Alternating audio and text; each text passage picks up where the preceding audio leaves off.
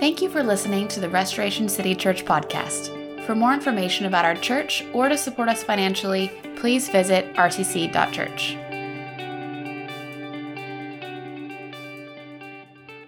Good morning. I'm glad that you are here. We are going to work our way through 1 Corinthians 8 together this morning, maybe as a way of getting started. Some of you have noticed my kids, all three of them, sort of churn out an endless supply of little bracelets, right? This week's model was made by Aiden, and Emma assured me this morning that she was making me one that is far better than this because hers is going to be made of string, right? And I'm happy to wear them. It's like one small act of rebellion against the aging process, right? I'm happy to have the little rubber band bracelet. In fact, I kind of like it, truth be told. So every once in a while, I'm checking out people's wrists just to see what the kids are wearing these days. And over the last couple of years, I've sort of noticed this proliferation of bracelets that are just a very simple band of smooth wooden beads. And every once in a while, I'm like, man, I should upgrade, pay actual money for a bracelet. No doubt that will make me cooler.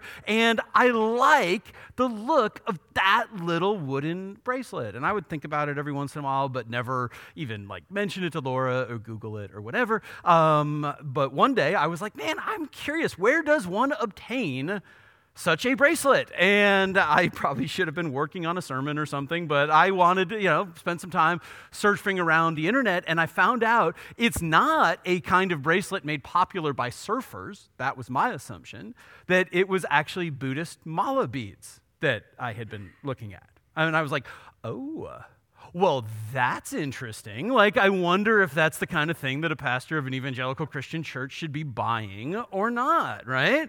And some of you are like, I need to know the answer urgently. I opted not to buy it, probably based less on religious convictions and more based on the price tag, where I was like, yeah, no thanks, I'm good. I don't think I'm going to spend that much money. But all of a sudden there was this little ethical debate of like, hey, do I buy the beads? Because whatever, they're just cool and who really cares? Or is that like maybe ethically or religiously sketchy? Right? Let me give you a different example. I was a young pastor years ago. That sounded so sad and self-defeating, but I was a young pastor years ago. So long ago, I had energy and it was before children and all these things. And I feel like I was taken advantage of by this lovely group of women who had a little exercise class that was happening in the basement of the church that I worked at the time, because they just real casually grabbed me one day and they were like, hey, we're thinking of making a change in the exercise program that we're following. Would you be cool with that if we no longer did Richard Simmons sweating to the oldies? And I was like, well, yeah, that sounds like an upgrade. I'm already in favor. They're like, yeah, we're just going to start doing yoga. I'm like, go for it, right? You'll be more flexible, better range of motion, and you knock yourself out. Some of you have been around the church long enough to anticipate what I couldn't quite figure out back then, that a group of ladies doing yoga in the basement of a Christian church was going to rub some people the wrong way. Right? And not because why don't you just go join a gym and sweat with all the other pagans out there, but more of the like, whoa, isn't there a spiritual significance to yoga? Are we cool with this? Are we comfortable with this? Should this be happening?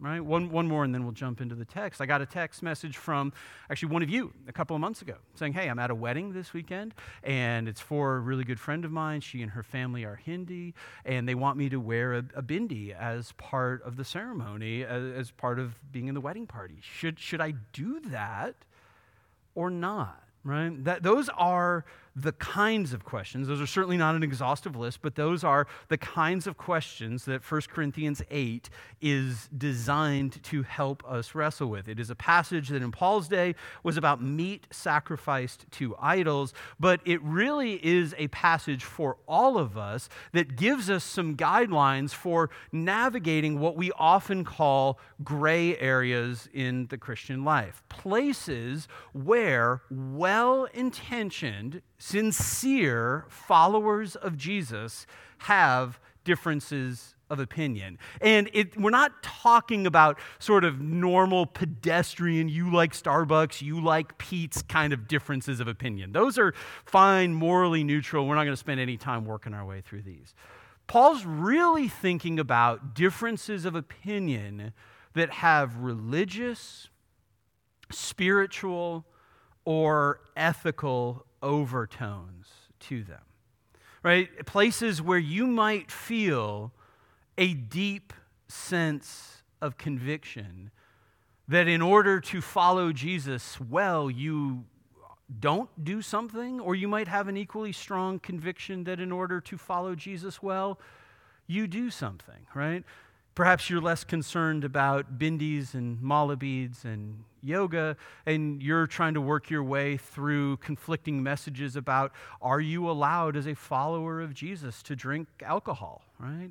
Some of us grow up in traditions where that would have been an absolute non-starter. Others of us grow up in traditions that were far more comfortable with that, right? Different places where different well-intentioned followers of Jesus land at different convictions. And Paul wants to help the Corinthian church navigate that, right? Because there was clearly a group of Christ followers who felt comfortable eating meat that was sacrificed to a pagan idol. And we'll talk in a few minutes about why they felt comfortable with that. And then there was a group that was deeply scandalized by that. They're like, wait a minute. You love Jesus. You follow the triune God of heaven. How could you do something that even remotely looks like idolatry? How could you be even near something that looks like or is the derivative of an act of reverence for a pagan God who in many cases stood as the exact ethical antithesis of what the New Testament would call people to, or what the Hebrew Bible would call people to? And they're like, you can't go anywhere near that kind of meat. And other people were like, dude, who cares? Have a burger, get over it, and just move on. And Paul wants to help them figure things out, right? The same principles will guide us in our decision making today. And really what he's going to do is focus on the relationship between freedom and love, right? So he's giving us far less of a checklist and kind of saying like, all right, let's do all of the hot button issues. Let's do meat sacrifice to idols. Let's do alcohol. Let's do who are you going to vote for. Let's do all of the different things that Christians get worked up about, and I'll just give you the definitive yes or no. He has very little interest in doing that. He's like, actually, I want to teach you how to think through this. And the way that we think through this is by understanding the relationship between freedom and love, right? Let's take them one at a time, and then we're going to link them together. The default setting in the Christian life is to be able to celebrate and enjoy the freedom that we have in Jesus Christ. One of the places that you see that very clearly is Galatians chapter 5, verse 1, where the same Paul who writes 1 Corinthians says this, "For freedom Christ set us free." That Jesus has liberated us from the chains of sin and death, but Jesus has also liberated us from the chains of religious performance. He has liberated us from the sense that there is a certain set of rules that you better follow in order to make yourself acceptable to God. No, that Christ has set us free, so much so that Paul says, stand firm then, and don't submit again to a yoke of slavery.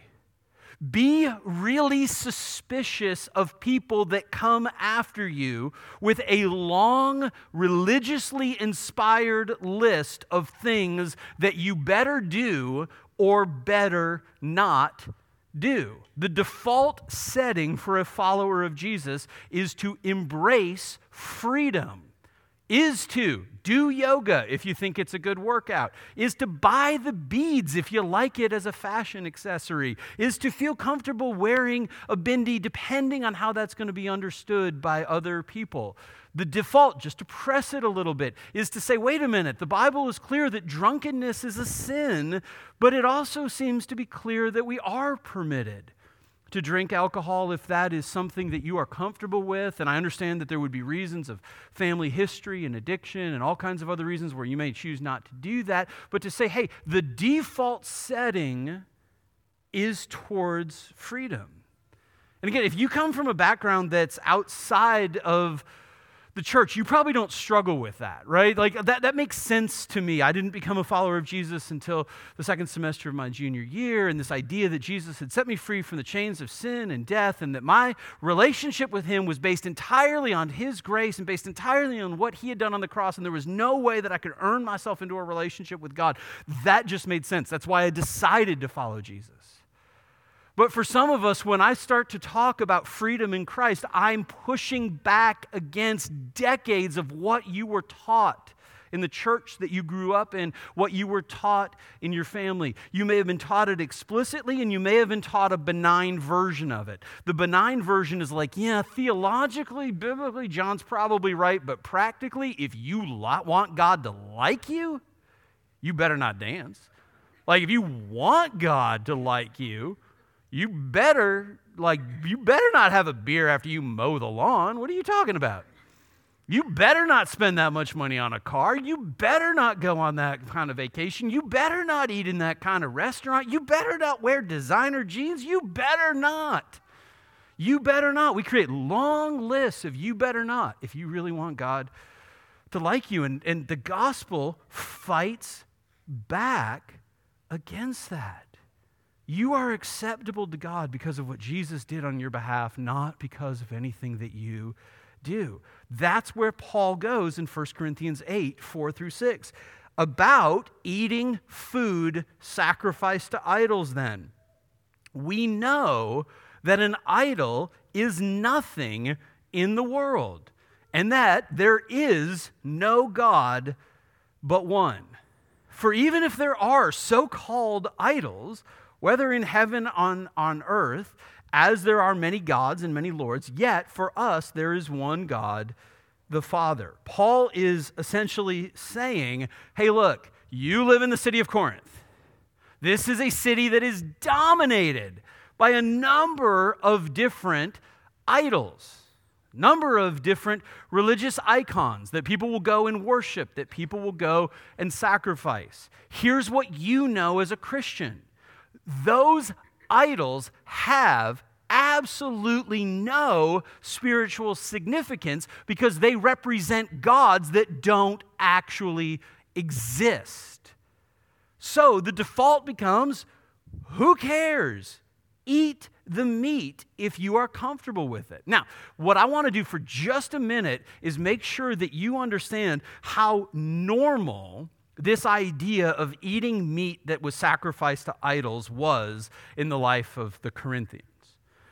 Right? Because when we start talking that way, this just sounds like some sort of weird, quasi-occult, ethically evil, just like sketchy kind of behavior. Like if I sent a group text to my community group and was like, hey guys, Friday night, you want to come over, like, slaughter some squirrels, fling blood all over the patio and see if we can summon up the dead or something, they'd be like, bro, you need a break. That's not cool, and we're worried about you, right? Like this idea of meat sacrificed to idols, you're like, yeah, the whole thing is like sketchy and weird. It would have been so common in Corinth that you wouldn't have even thought twice about it. Right, what would happen is, depending on which deity you and your family worship, you would bring an animal, a cow or a goat would be relatively common to the temple to sacrifice. When you did that, you would realize that, oh my goodness, one cow produces a whole lot of beef. So in all of the temples, there were like these side dining rooms, where part of the practice was you would go, you would offer your sacrifice, and then you would have a large celebration with your family and friends. And it was not uncommon that Corinthian Christians would have been invited because their neighbor was just excited and something good had happened and they were offering a sacrifice and they were like, hey, so this is like less crazy squirrel sacrifice in the backyard. And it's more like, hey guys, I've reserved the private room at Ruth's Chris on Friday night. Would you like to come and have dinner? It's on me, right? And people were like, yeah, man, I'm in. By the way, even if you had all your family and friends over for a feast after your sacrifice, there's still going to be a lot of meat left over. This is pre-refrigeration and all that kind of stuff. So what you would then do is take the excess and sell it in the market for everybody else. In fact, that was the common source of meat in the market. There really weren't very many quote-unquote butchers back in the day. That was where you got meat in the market. So this thing that seems weird and very strange to us would have been so commonplace for the Corinthians. And Paul's like, yeah, you want to go pick up a pound of lamb on your way home? You have the freedom in Jesus to do that. You want to go have dinner because your neighbor just had a baby and he's offering a celebratory sacrifice and free steaks? Knock yourself out. Go have a great time, right? So buy your bracelets, do yoga, do whatever. That's the default. And the default matters a lot, right? Matters a lot which general direction you are headed in life, right? Easy way to think about this is what's the default approach that you use to managing your schedule, right? Totally unrelated, but some people, our default is yes, where every invitation, meeting request, everything that comes through your email, your default is, oh, I need to find a way to make this happen, right? You're like, this behavior we commonly call being a people pleaser, right? And you can do it this way, and every once in a while when you just physically can't make it to a meeting or you burn out, you'll say no to something. But then you read more people that are like, gosh, I'm trying to be intentional with my time. It almost feels like they adopt a default where the answer is like, the default might be no. And I end up saying yes to things that I really think are going to add value to my family, or I say yes to things that are going to help me advance my goals in, the professional world or whatever. The default matters. We just get that instinctively, right? So it matters. It's significant when we say, no, the default setting in the Christian life is towards freedom. However, Paul has the sense that this freedom that we have in Jesus is very much shaped by a love for God and a love for other people. And what we often do is say, okay, look, you're free, but now let me just give you a very practical list of limits on your freedom. And that's not wrong, but that's not really what Paul is trying to argue. Paul isn't trying to give you sort of freedom and then peel it back step by step by step. He's not trying to give you freedom and then carve out a couple of exceptions. He's trying to say that real freedom, the Galatians 5 kind of freedom that you and I are meant to enjoy, that freedom is never going to harm another individual. Nor is that freedom going to harm ourselves, nor is that freedom going to dishonor God. That as it turns out, if it leads to dishonoring God, if it leads to harming yourself, or it leads to hurting somebody else, it's not really freedom, it's something else in disguise. So what Paul wants to do is take this baseline of freedom and say, hey, let me show you how love for God, for self, and for others helps you steward and experience the reality of that freedom. So 4 kind of ways that love helps us experience freedom. Number 1, we're meant to find freedom within the will of God. Right? Got to be super clear about this, because the gospel is not in any way a freedom to ignore the will of God. What I mean by that is some people adopt a version of following Jesus that is like, man, I love this freedom thing. Tell me more. You're telling me that I can do literally whatever I want and it will not cause God to love me any more or any less? That, by the way, is exactly what I'm telling you. And they're like, whoo-hoo, off to the races. Right? Come on, I want to give this freedom thing a ride. There's been some things that I have been wanting to try, dabble in, experiment. Come on, you just told me it's all fair game. You're thinking a version of what Paul challenges in Romans chapter 6, because there were people in Rome that thought the exact same way, and their idea was, oh, I get it. We should just keep on sinning as much as possible so that grace could abound. Right? If it's already forgiven, let's enjoy forgiveness. Let's enjoy freedom. Let's have a good time. And Paul says, may it never be. You don't understand that Jesus is Savior, but he is also King. Right? That when we talk about freedom in Christ, it is not a freedom to ignore the revealed will of God. It is a freedom that exists within God's plan for human flourishing. To understand how this fits into Paul's argument, we actually have to fast forward 2 chapters to 1 Corinthians chapter 10, verse 14. So then, my dear friends, flee from idolatry. He's right back on the topic of meat sacrificed to idols. What he said is, if you want to buy it in the marketplace, knock yourself out. You want to go to the party? Feel free. You get invited to participate in the actual sacrifice? Stop. Don't do that. That's an act of worship to a pagan deity. You don't have any place there as a follower of Jesus Christ. Right? A lot of you know that I've spent a decent amount of time serving in Haiti over the years. One of the conversations that I have almost every time I go is to say, hey, look, you're a follower of Jesus Christ right now. That means you don't go to the village witch doctor anymore. You believe in Jesus. You don't go to the voodoo healer anymore. And what people are often trying to do is like, can I have it both ways? Can I go to church on Sunday, but then when the kids get sick, I'm going to go to the healer. I'm going to go to the medicine man because that's what we do in our village. And saying, no, that's not under the blanket of freedom in Jesus. That's not under the blanket of like, well, I'll try the church and Advil and the witch doctor and see if somehow the fever breaks. Right? So Paul has clear ethical lines. And he's saying to them, don't cross the line into idolatry itself. What he would say to us today, Romans 6:11, so you too consider yourselves dead to sin and alive to God in Christ Jesus. And it's not a freedom to sin so that grace may abound. It's a freedom that leads us to live in submission to Jesus because we believe that Jesus is the one who came to call us and lead us to life and to lead us to life in abundance. And you're not going to find real freedom outside of the will of God. Right? Also, real freedom is going to always lead to our flourishing. Right? This is where we start to take this idea of love for God and link it to this idea of a love for self. Again, stay with me in 1 Corinthians 10, verse 23.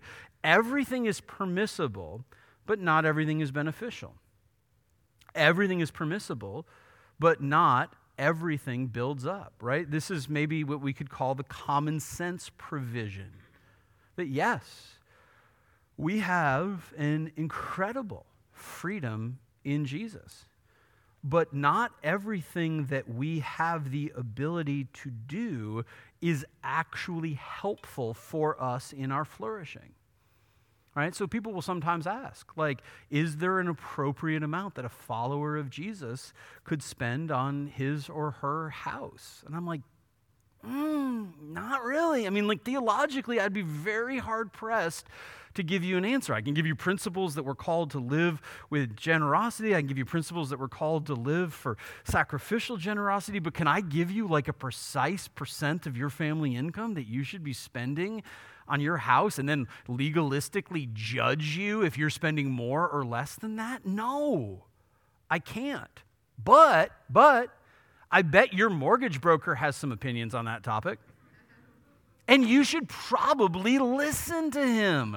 You should probably trust her. You should probably lean in when she's like, I could approve you, but I don't know that I want to approve you, right? You get what I'm saying with this, where sometimes people are like, oh, man, this is a freedom to ignore common sense, and it's a freedom to ignore common grace. And I'm like, no, you're not going to find real freedom doing stuff like that, right?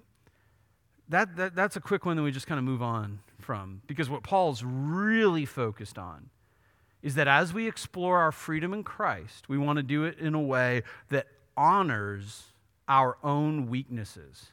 1 Corinthians 8:7, however, not everyone has this knowledge, right? That whole thing I did of like, look, idols, they don't mean anything because they represent a God that doesn't really exist, so who cares? Paul is standing behind that understanding. Yet he's saying, hey, here's the reality. Not everybody is there. Not everybody sees it that way. This is where the difference of opinion comes in. And Paul is saying, not everyone has this knowledge. Some have been so used to idolatry up until now. In other words, they were deeply in to the worship culture of these pagan temples. They've been so deeply into that when they eat food sacrificed to an idol, their conscience, being weak, is defiled, right? They feel like they are doing something wrong, right? And what we tend to do with this passage is to assume that there are two kinds of Christians in the church and that there's two kinds of people in the room. Some of us are weak and some of us are strong. Right? Like it's this blanket descriptor that I could just go around the room and be like, weak, weak, weak, weak. Ooh, strong. Hi, how you doing? Weak, strong, strong, weak, weak. You're right. No, that's not how it works. We are all weak in some areas. And it is often based on our family of origin. It's also often based on patterns of addiction and temptation in our life. It's based on our past experiences. So, easy example. For some of you, the absolute worst thing you could do this afternoon is to go across the river and hang out at the casino over at the MGM Hotel. It's a terrible idea. Because you are like a couple of drinks and a few bad rolls of the dice away from losing it all. And that is like a real possibility, and the last thing in the world you want to do is go there. Be honest with you, I don't struggle with that. Like, that's just not a thing in my life where I'm like, I don't get it. It feels loud and obnoxious, and I just, whatever. But like, I can hang out there all afternoon. I'm like, can I just find a quiet corner and go read a book? Like, it's just not going to be like a source of temptation for me. On a slightly less dramatic scale, but just being real, I feel like one of the things I have to be on guard against is the corruption of my soul that can easily happen through HGTV or Magnolia, Chip and JoJo over there, sowing seeds of discontent in my little heart, where I look at your pristine house in Waco, Texas, with your granite countertops that cost like $112,000, and then I run that through the filter of and I'm like, man, I hate our house. I hate our kitchen. This decrepit place is falling down. You are all invited for dinner on Sunday night. You can make your own judgment, right? Right? If I watch too much of that genre of show, I'd start to develop this vision where I'm like, babe, let's just move to coastal Maine and live off the land. They seem so happy up there and so free, and isn't it awesome? And you can make pottery, and I don't know, find something to do. And then I'm like, wait, you're a pastor. The reason you don't move to coastal Maine is because there's no people there.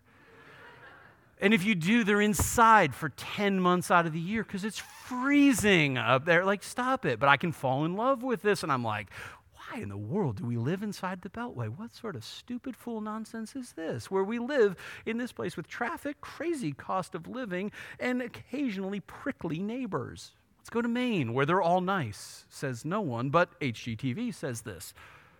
So I have to be careful. Some of you can go on a little Chip and Joanna Gaines binge this afternoon and you don't care. My point is that you need to know where you're weak, and you need to be comfortable honoring that. We see weakness because of the culture that we live in as like something to be fixed. Like, okay, if you feel like there's an area of weakness, whether it's casinos or alcohol or Magnolia or whatever, go fix it. But theologian Alex Chung, in his book Idol Food in Corinth, points out that Paul shows literally no concern to change the weak. That's not Paul's agenda here at all.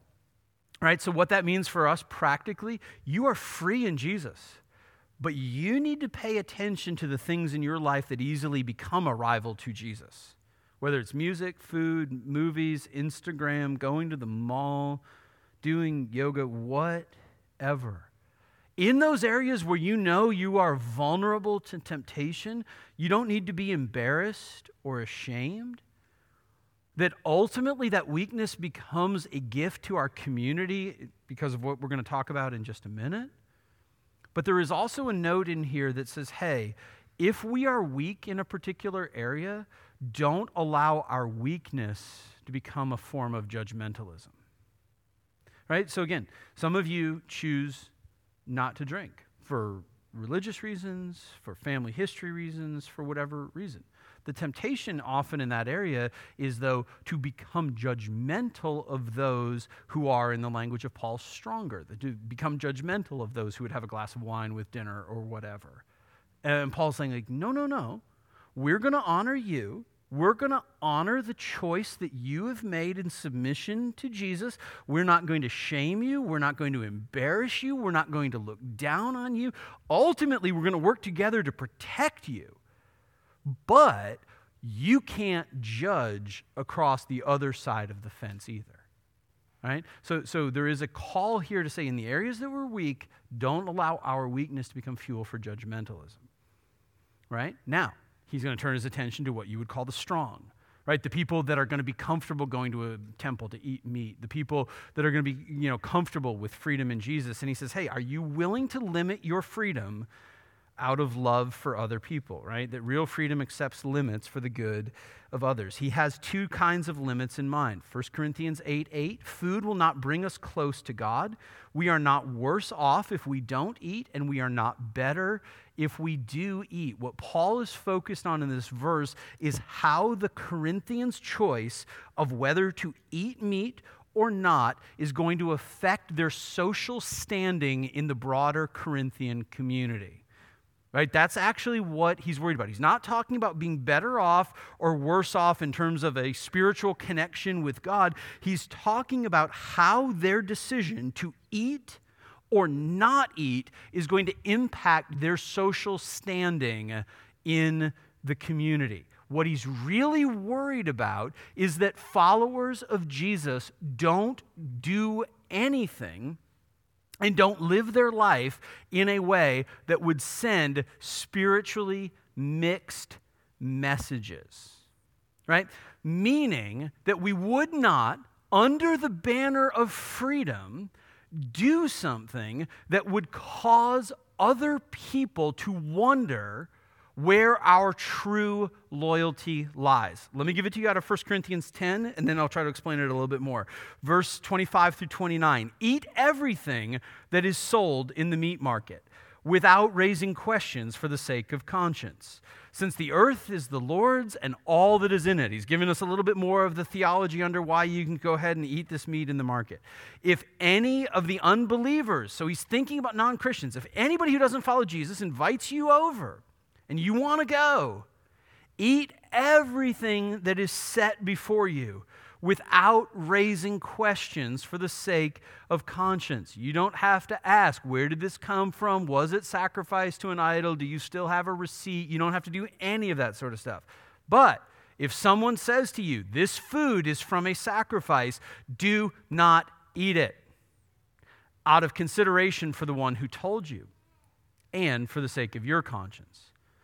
I do not mean your own conscience, but the other person's. For why is my freedom judged by another person's conscience? You notice what he's saying? If you eat the meat, that's fine. But if they present it to you in a way that says, oh, tonight's meal is extra special because this is a remnant from a sacrifice to this deity, that's where you should pull back. Because they could very well interpret your participation as an endorsement of the sacrifice to that deity. He's concerned about religiously mixed messages that would cause somebody to sit across from us at a table and say, wait a minute, what's your deal, man? What's your deal? I thought you were a follower of Jesus. And I don't get it. If you're a follower of Jesus, why are you allowing this to become so important in your life? If you're a follower of Jesus, why are you handling yourself that way? Right? So to me, this raises questions of how we engage in politics, how we spend our money, how we manage our kids' sports, how we steward our time, whether or not we prioritize corporate worship on a Sunday, whether or not we prioritize giving to reach those who are most impoverished in our city. It brings into question a whole range of application where we might find ourselves in a place where we're like, wait, my ultimate loyalty is to Jesus Christ. And then somebody sitting across the table from us saying, well, if your ultimate loyalty to Jesus is to Jesus, can you explain this area of your life? And Paul says, hey, look, you're just better off avoiding that conversation. In his day, don't eat the meat. In our day, don't send mixed messages. But he's also worried about how our freedom impacts one another. He wants us to be careful to avoid stumbling blocks. Back to 1 Corinthians 8. Be careful that this right of yours in no way becomes a stumbling block to the weak. For if someone sees you, the one who has knowledge, dining in an idol's temple, won't his weak conscience be encouraged to eat food offered to idols? So the weak person, the brother or sister for whom Christ died, is ruined by your knowledge. Now, when you sin like this against brothers and sisters and wound their weak conscience, you are sinning against Christ. Therefore, if food causes my brother or sister to fall, I will never eat meat again, so that I won't cause my brother or sister to fall.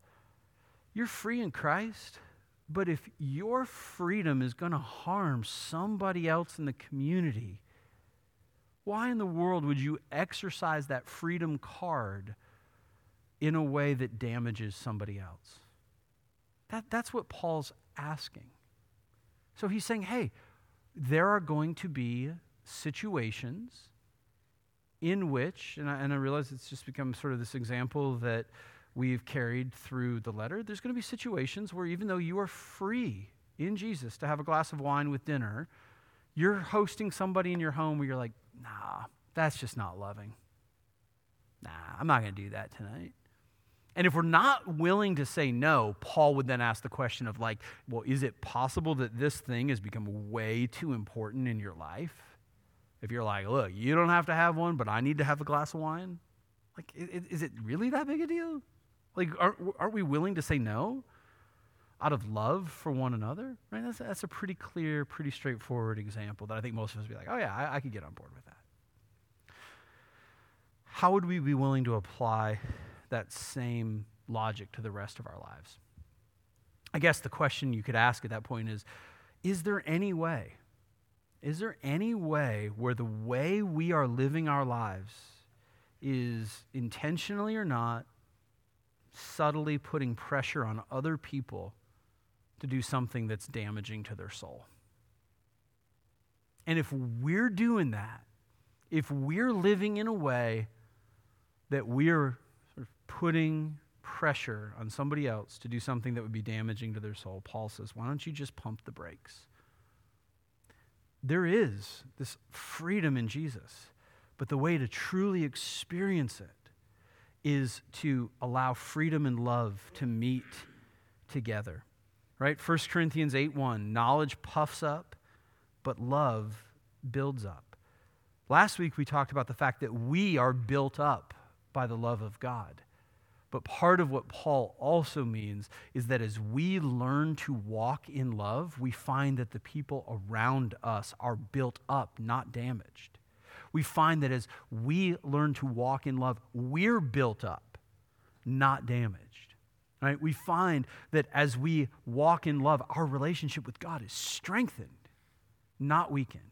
And when we allow love and freedom to meet together, we will probably find ourselves smack dab in the middle of the will of God. And we will also have the right framework to start wrestling through different ethical questions. So let's pray, and then we're going to take communion together. Father,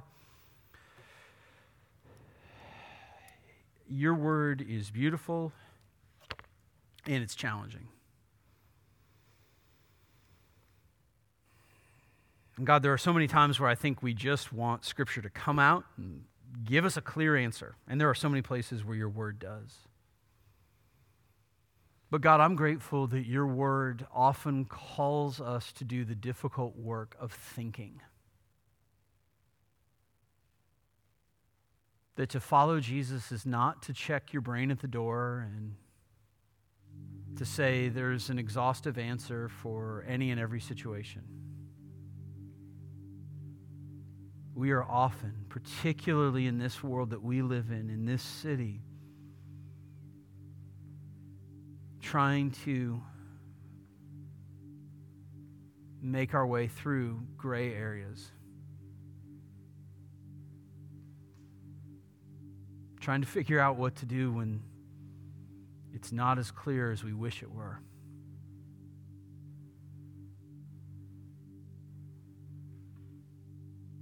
And God, I'm grateful that you're more interested in teaching us a pattern of thought than you are giving us a simple checklist.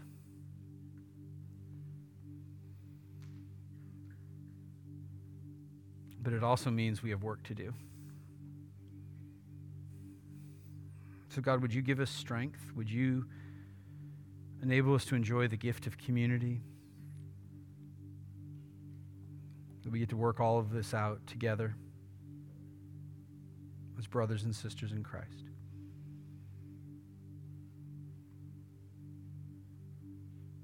Give us your grace, Lord.